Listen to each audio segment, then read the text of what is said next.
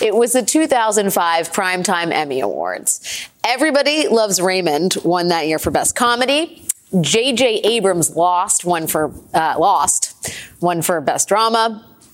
And also, this happened. Green Acres is the place to be. Farm living is the life for me. Land spreading out so far and wide. Keep Manhattan, just give me that countryside. Donald Trump shouting his way through a duet of the Green Acres theme song alongside an uncomfortable-looking Megan Mullally. Don't ask me why. Nobody asked for it. Green Acres had been off the air for 34 years by that point. But still, it happened. And it was the weirdest, most unfortunate musical collaboration that Donald Trump had ever been involved in until today. Today, former President Donald Trump released a new song. A song. And correct a song. The title is Justice for All. It features Donald Trump reciting the Pledge of Allegiance while the national anthem is sung by a backup chorus of January 6 defendants who recorded their part of the song over the phone from jail. I wish I were joking. I pledge allegiance to the flag of the United States of America.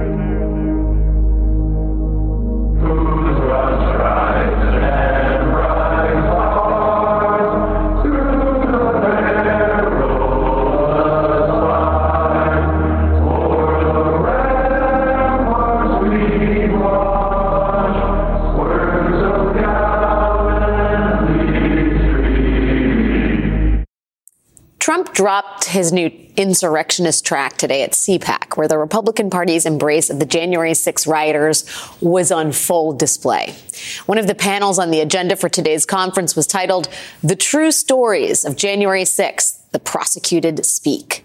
The Wall Street Journal reports that some attendees handed out yellow ribbons meant to honor the people who were arrested in connection with the riot. This is what happened when a right-wing news outlet went to interview a man who described himself as a January 6th political prisoner. I was a January 6th political prisoner. I got out in October. This is the first time I was able to, thank you guys. Right. It's the first time I was allowed to travel since January 6th, and I thought, what's a better place to come to than CPAC? What's a better place to come to than CPAC? Indeed. The Republican Party has now become the party of insurrectionist apologia. And it is not just in the fringy halls of CPAC. CBS News reports this week that a top staffer for House Speaker Kevin McCarthy recently met with the mother of Ashley Babbitt, the insurrectionist who was shot and killed by police as rioters tried to break into the Speaker's lobby on January 6th. McCarthy isn't alone. As CBS News notes in its report, other House Republicans have also taken meetings with January 6 supporters and relatives of defendants. Congresswoman Marjorie Taylor Greene said there is a possibility some defendants' relatives could be called as witnesses at an upcoming hearing of the House Oversight Committee. In other words, justice for January 6 rioters could soon be part of the official Republican legislative agenda. It follows Speaker McCarthy's decision to give exclusive access to over 40,000 hours of Capitol Hill January 6 surveillance footage to Fox host Tucker Carlson, who has downplayed the attack and aired a documentary, Patriot Purge, suggesting the whole thing was a false flag operation. House Republicans have also declared their intention to provide that footage to January 6 defendants to help them in their criminal trials against the Department of Justice. Elsewhere on Capitol Hill, the GOP ties to the January 6 rioters is causing complications for the party. Right now, Republicans' new subcommittee on the weaponization of the federal government is desperately trying to find FBI whistleblowers who will come forward and accuse the agency of wrongdoing. But CNN reports that several of the potential whistleblowers who have yet to come in for interviews were suspended from the FBI for being at the Capitol on January 6th. And the witnesses who Republicans have managed to bring in are not in much better standing. The New York Times reports the first three witnesses to testify privately before the new Republican-led House committee appear to be a group of aggrieved former FBI officials who have trafficked in right-wing conspiracy theories, including about the January 6th attack, and received financial support from a top ally of former President Donald Trump. Joining us now is California Democratic Congresswoman and former member of the January 6th Committee, Zoe Lofgren. Congresswoman Lofgren, thank you so much for joining me this evening. There's a lot to talk about, especially given your extensive and exhaustive work on the January 6th committee. What's your reaction to the witness credibility issue that the new Republican-convened weaponization of the federal government committee, the witness problem they seem to be having? Well, I'm not on that committee, as you know. I'm on the Judiciary Committee, but I did have a chance to read through some of Congresswoman Plaskett's report, and it looks like they've got some very sketchy witnesses who are not whistleblowers. They tried to qualify as whistleblowers and failed to. They don't know what they're talking about from the testimony, and they're conspiracy theorists. If this is what the Republicans are going to embrace, hang on for a wild ride. I mean, who thought that we would be at a time when the leaders of one of our major political parties was openly endorsing and embracing criminal conduct? I mean, the January 6th defendants, most of them have pled guilty to a crime, violent crime in many cases, attacking police officers. Some have pled guilty to sedition, and they're embracing them? What is wrong with them? I mean, I think a lot of people feel the same way. There's also the issue that some of the witnesses that may be called here may be on the payroll of former Trump associates. I'll read an excerpt from the Times reporting.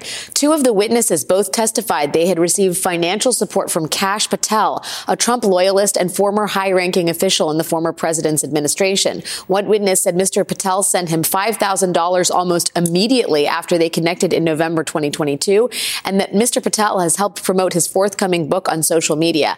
Can you contrast this with the way in which the January 6th committee vetted its witnesses and whether or not you ever entertained calling someone to testify who was taking money from an outside political group affiliated with either the president or one of the opposition groups focused on the former president?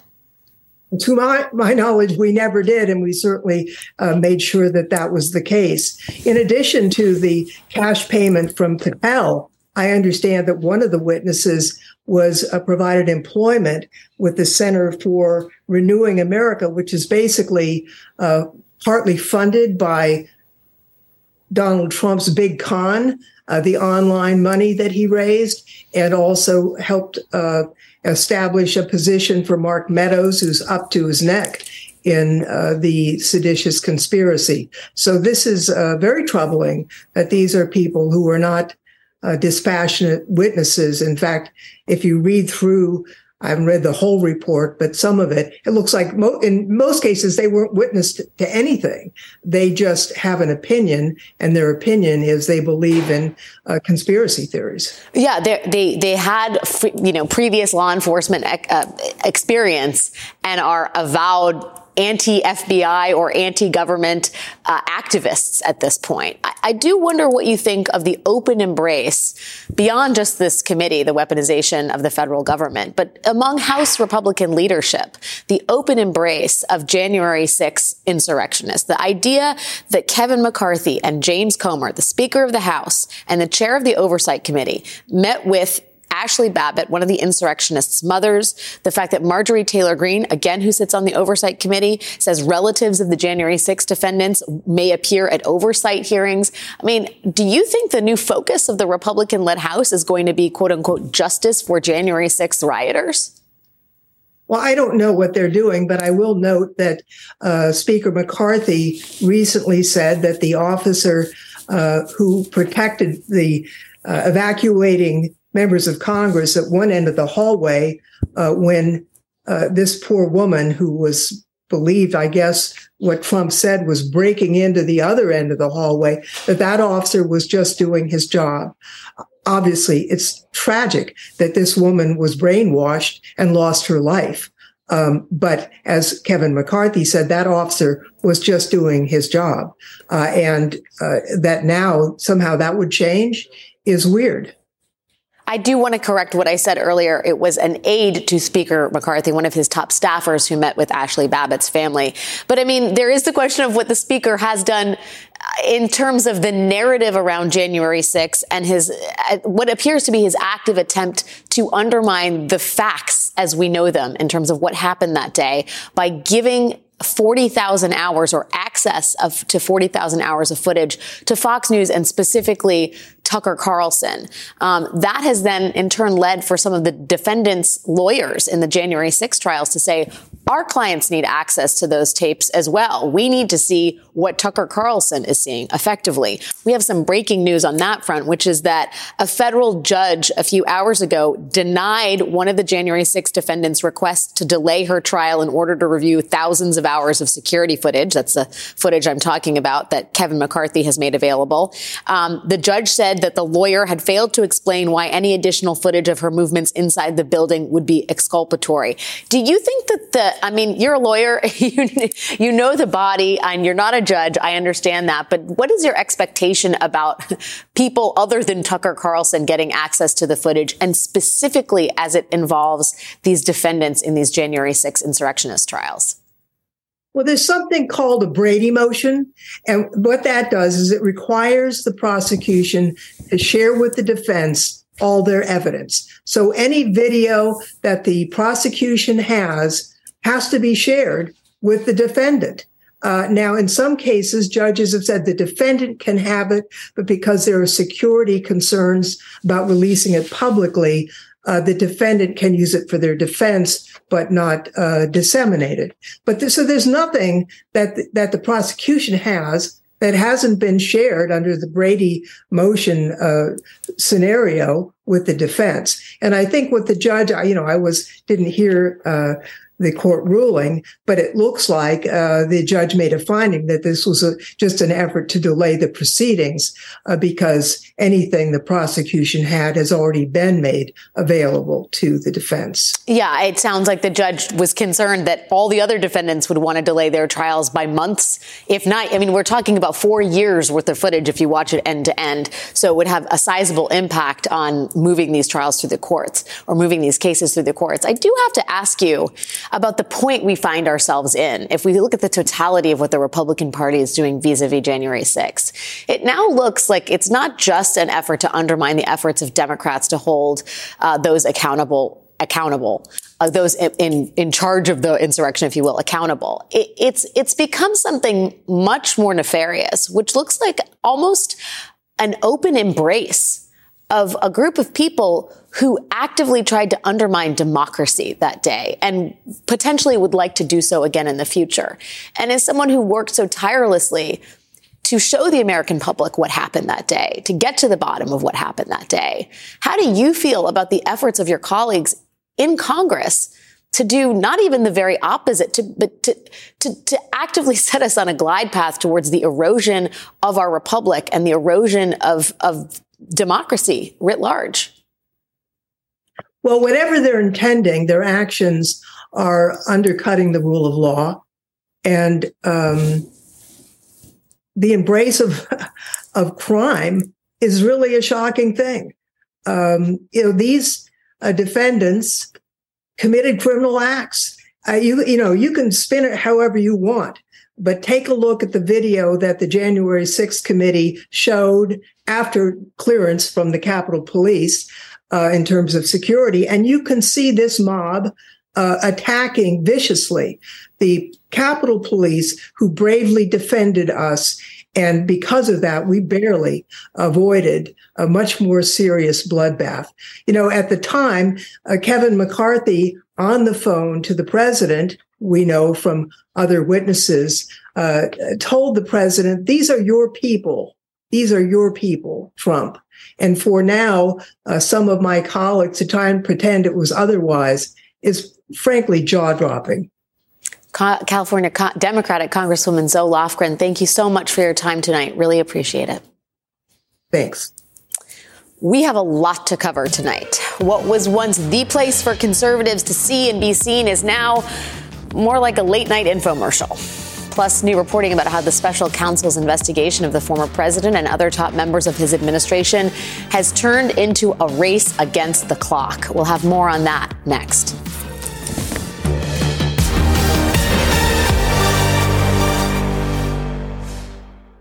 At KPMG, we make the difference. It's not just something we say, it's what we do. Our professionals believe in the value of collaboration and the power of technology. We work closely with clients to uncover insights that illuminate opportunity, develop bold solutions that innovate industries, and create better outcomes driven by data. Brighter insights, bolder solutions, better outcomes. It's how our people make the difference, driving growth and value for our clients. KPMG, make the difference. When news breaks, go beyond the headlines with the new MSNBC app. New developments in the legal drama surrounding former President Donald Trump. Get real-time analysis from live blogs to in-depth essays, video highlights from your favorite shows and hosts. Lots of news of all kinds going on right now. And the latest updates on the 2024 election. The rematch is on. It's Trump-Biden Part 2. Go beyond the what to understand the why. Download the app now at msnbc.com/app.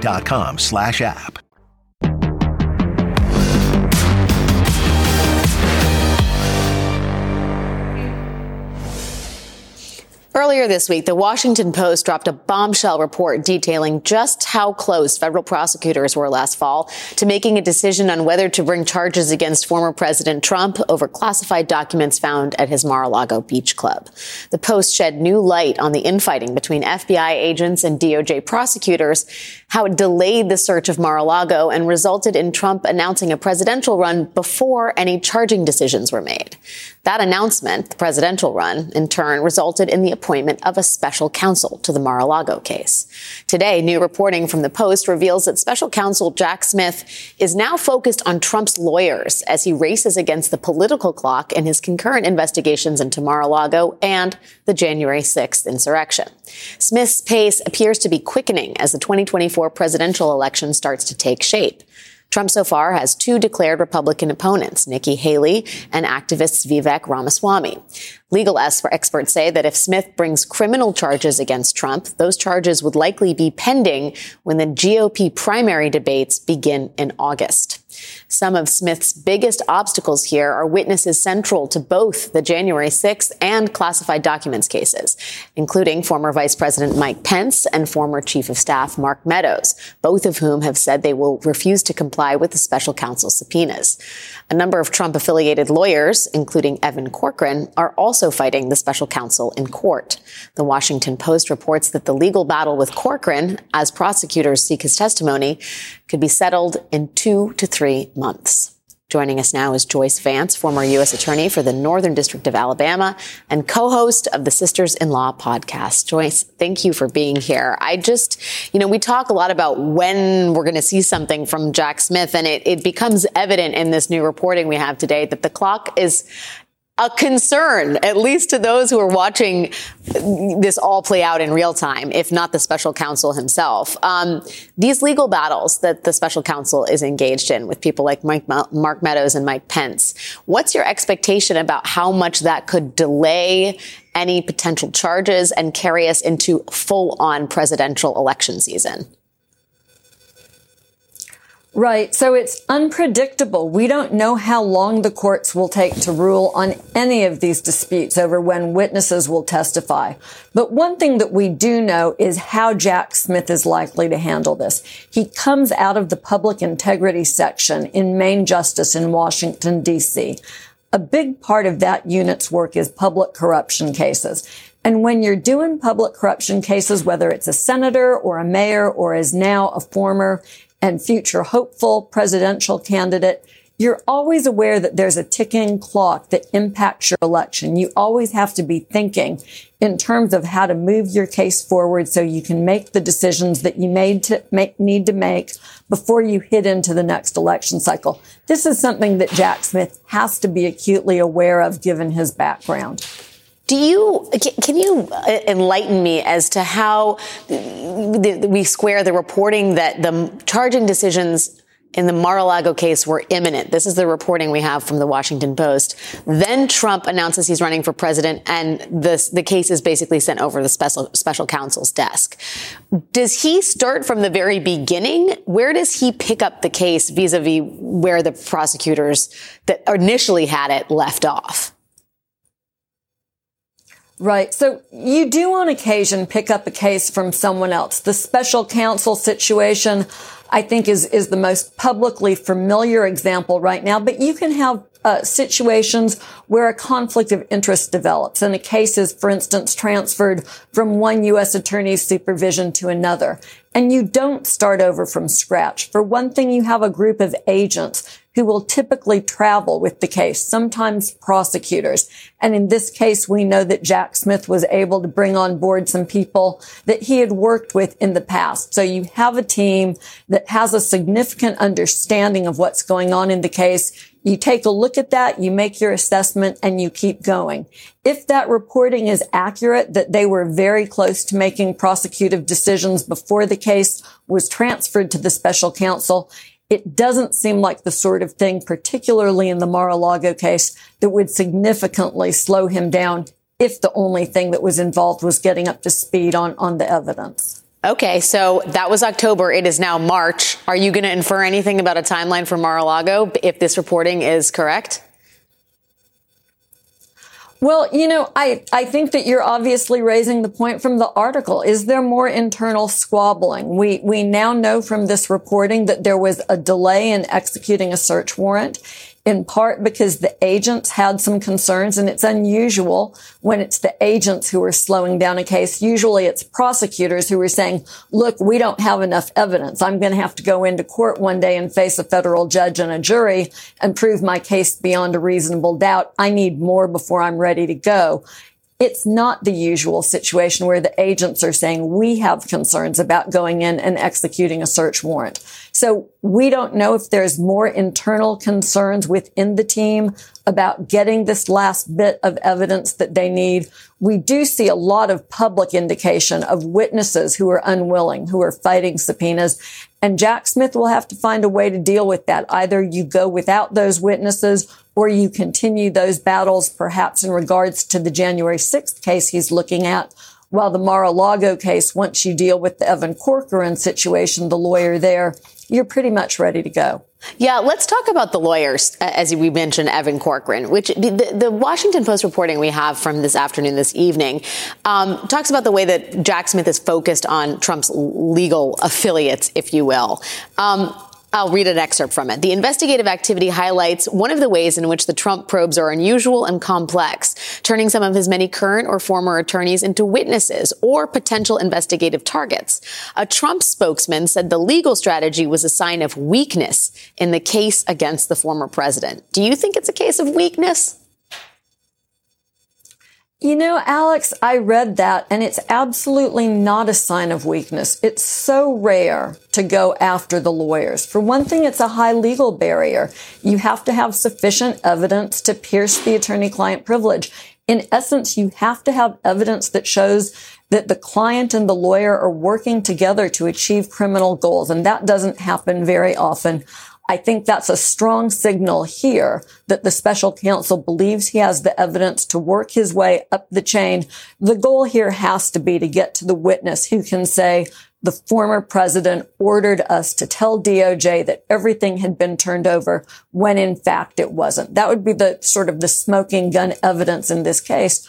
Corcoran, who appears to have been the lead lawyer on this case, in direct communication with Trump, would be someone whose testimony you would want if that was your goal.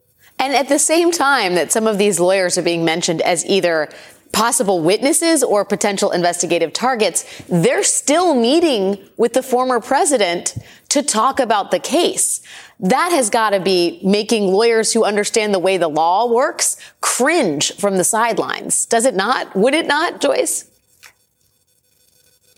Anytime you offer someone who's involved in a case the opportunity to choose whether they want to be a witness or a defendant, and they continue to engage with the people that are part of the alleged criminal scheme, it's in some sense, a sign that they have made that decision, right? They've decided that they want to be a defendant, not a witness. With lawyers, it can be a little bit different, but once a lawyer makes that decision that they want to be a witness, or at least they want to cut their criminal exposure and cooperate in exchange for a deal, they're no longer involved with their former client. They have to walk away. So what we can read into this here is that they haven't made that decision yet. They perhaps don't believe that special counsel has a strong case against them, or they're just not there yet. Not to mention the potentially uncomfortable position they're putting their client in on a potential witness tampering charge. But we'll leave that discussion for another day. Joyce Vance, it is always great to see you. Thanks for your time tonight. Nice to see you, too.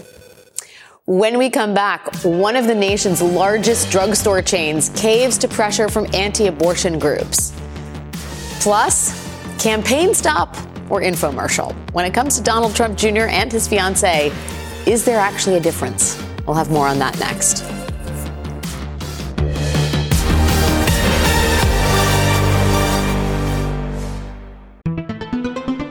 Hi, everyone. It's Katie Fang. Did you know my weekly show on MSNBC is now available as a podcast? With my decades of experience as a trial lawyer, you'll get an insider's perspective on all things legal. At a time when politics and the law are inextricably intertwined, my guests and I break down what's next and why it matters, both inside and outside the courtroom. Search for The Katie Fang Show wherever you're listening and follow.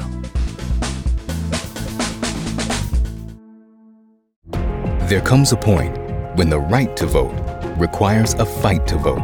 MSNBC Films presents Battleground, Georgia, a story that explores the ugly history of voter suppression and how Georgia is leading the charge against it. Something has to change. The old South is being replaced by the new South. Battleground, Georgia, part of the Turning Point documentary series from executive producer Trevor Noah. Sunday, May 19th at 9 p.m. Eastern on MSNBC.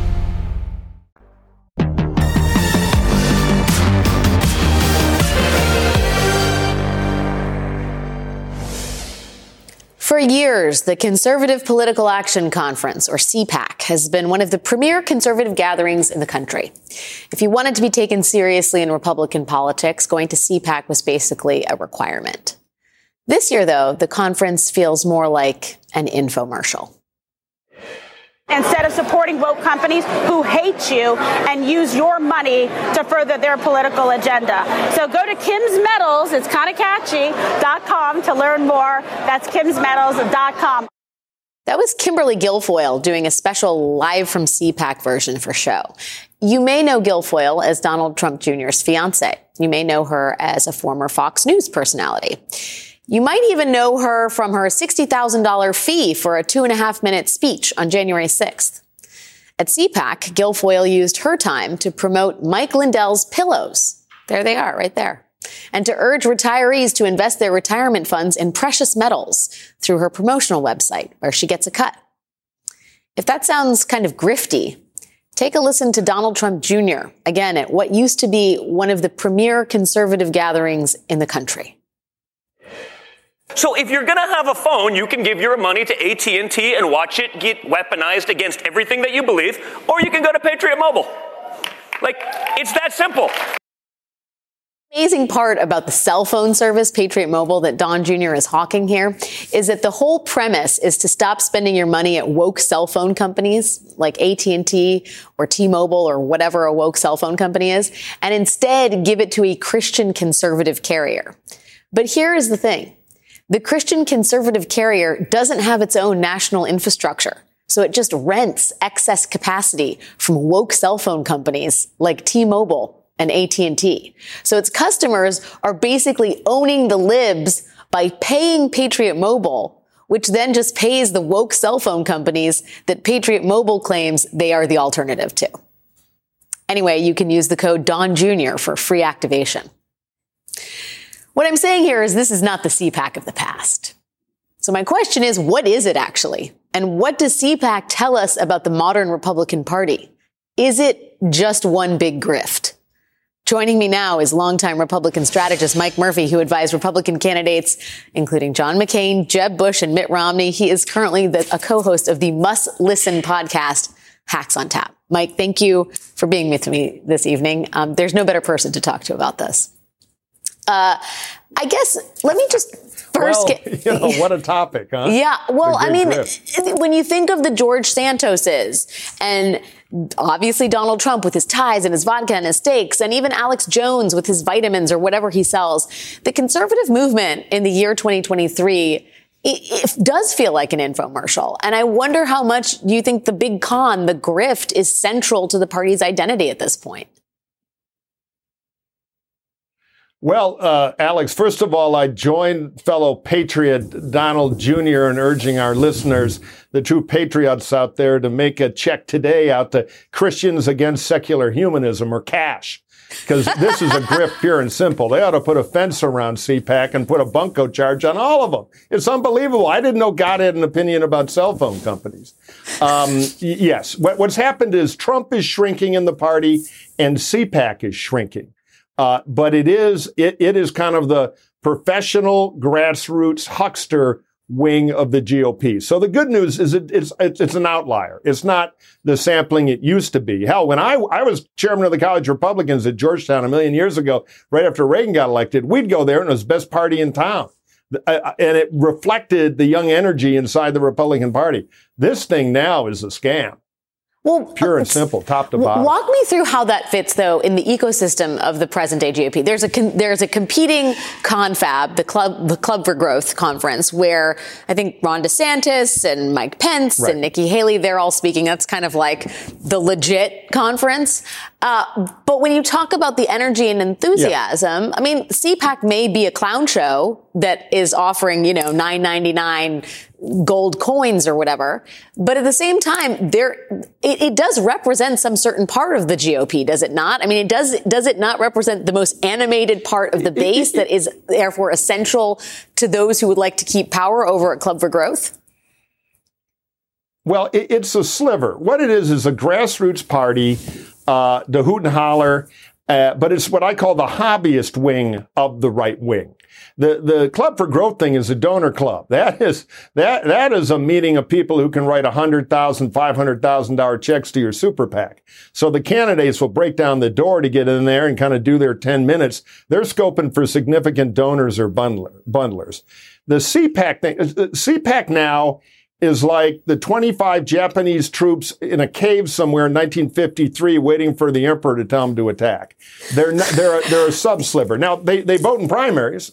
I won't zero them out completely, but if you look at a scientific poll of Republican voters and you poll if you can get the aluminum foil hats long enough to get their attention and poll the people running up and down the hallways hawking this stuff at CPAC, there's not a lot of correlation. It is a symptom of the weakness of the Trump thing, not the strength that he owns this shrinking island.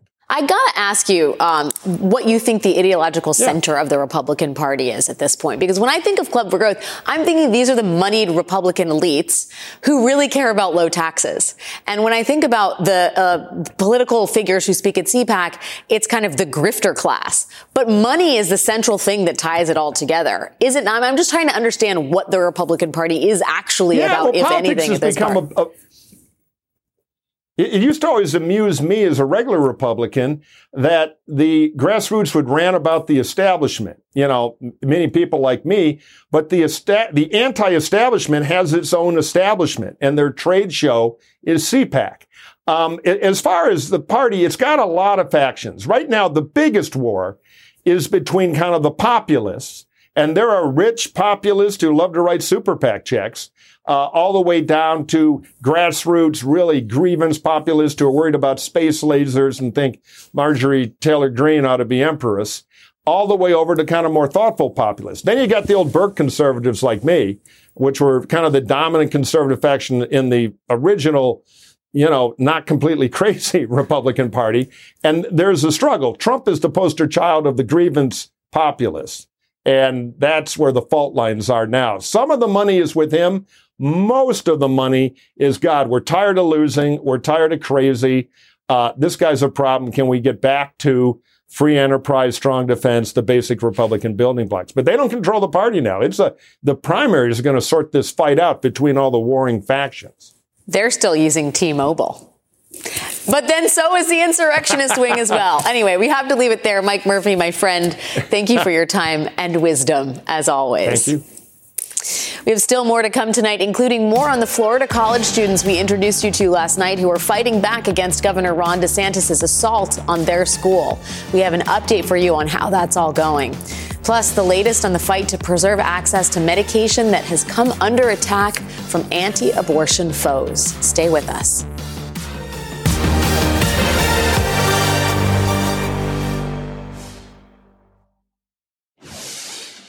You could see them rolling through Jackson, Mississippi on Wednesday, and then Montgomery, Alabama, and Baton Rouge and New Orleans later this week, and Texas after that.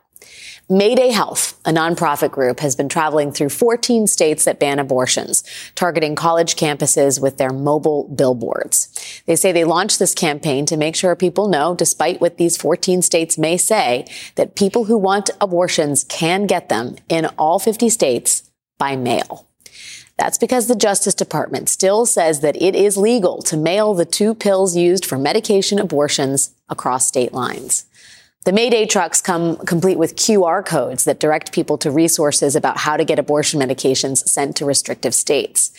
As the fight over abortion access shifts gears from surgical abortions to the method used in more than half of U.S. abortions, which is pills, advocates and residents of restrictive states are finding new, innovative ways to fight back and spread the word that the battle isn't lost yet, even though it seems increasingly uphill. In Texas, where pretty much all abortion is illegal at any point in pregnancy at the risk of a felony, one lawmaker is trying to take things a step farther. State Representative Steve Toth recently introduced a bill that would ban websites from advertising or selling abortion medication.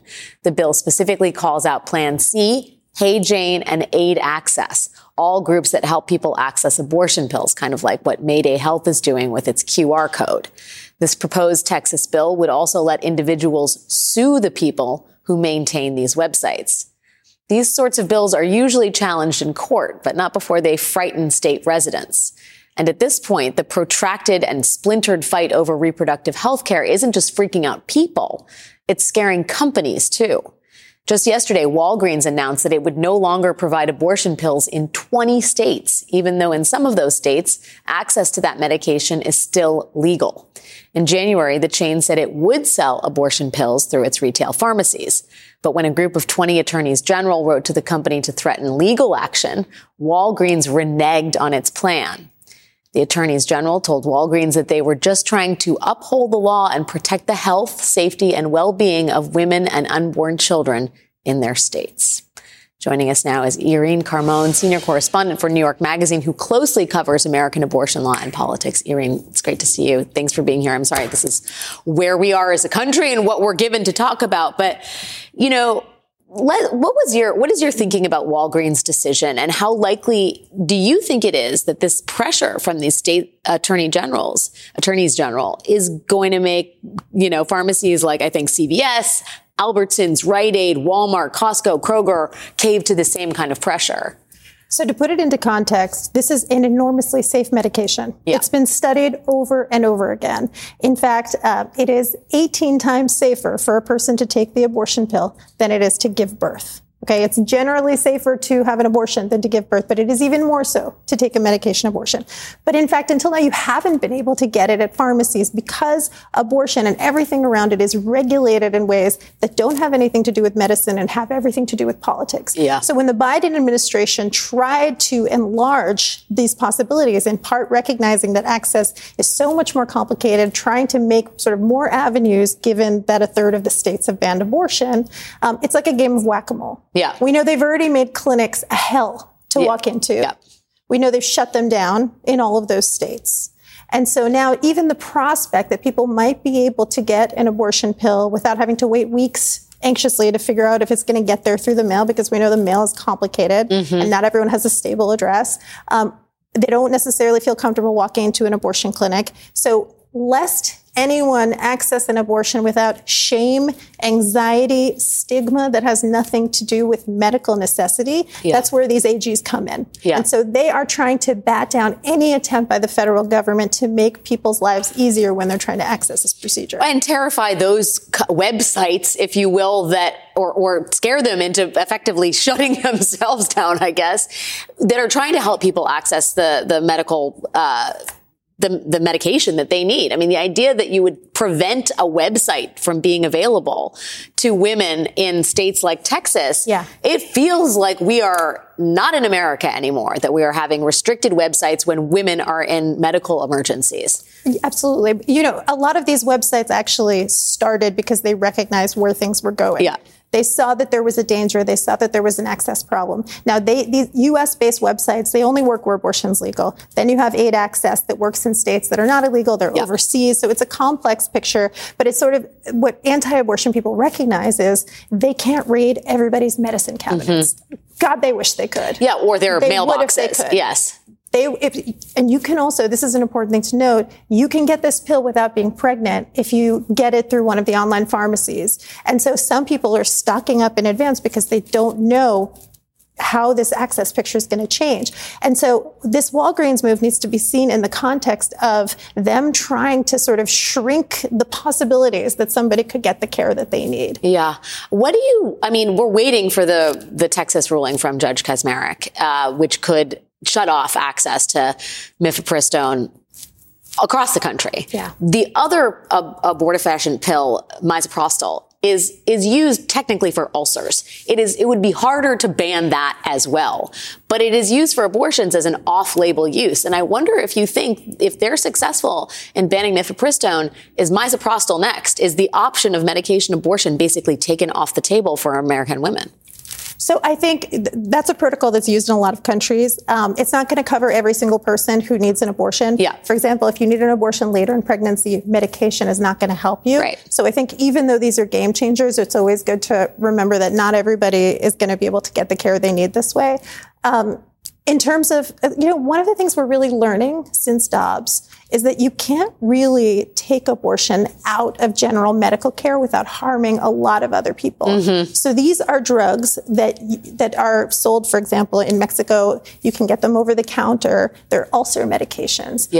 If you are having a miscarriage, if you are, in some cases, having an induction, these are pills that are used in all kinds of contexts. There's nothing that says, like, this is for the bad women and this is for the good women, much as the anti-choice would like to kind of segment that. And so I think that they would face a problem if, like, let's say that this makes its way up through the courts and, Judge Kaczmarek, who came from the Alliance Defending Freedom, does what everybody thinks he's going to do, but also it has to get upheld and the administration has to interpret it and so on.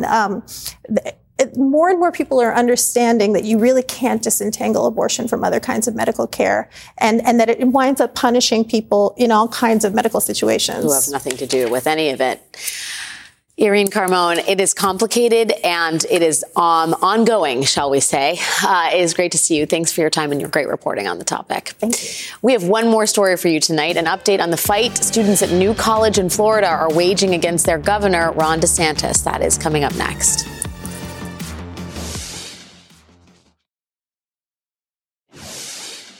Last night, we brought you an exclusive report from New College in Florida, where Governor Ron DeSantis' hand-picked trustees have used their majority on the public college's board to fire the college's president and eliminate its diversity and equity programs. And they are just getting started.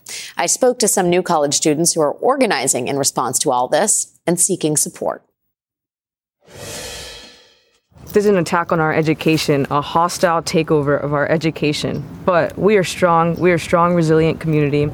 And the students have come together, and we're coming together to launch a new organization, a statewide, nationwide, hopefully, organization to fight back against DeSantis' political takeover of our classrooms. The organization's goal is to raise $250,000 for their grassroots effort, and they have already raised more than $192,000. A big chunk of that came in via their website, savenewcollege.org, after we brought you their story last night. We have even more to bring you from my conversations with these students and their parents and their teachers on our show next week. But for tonight, that's it for us.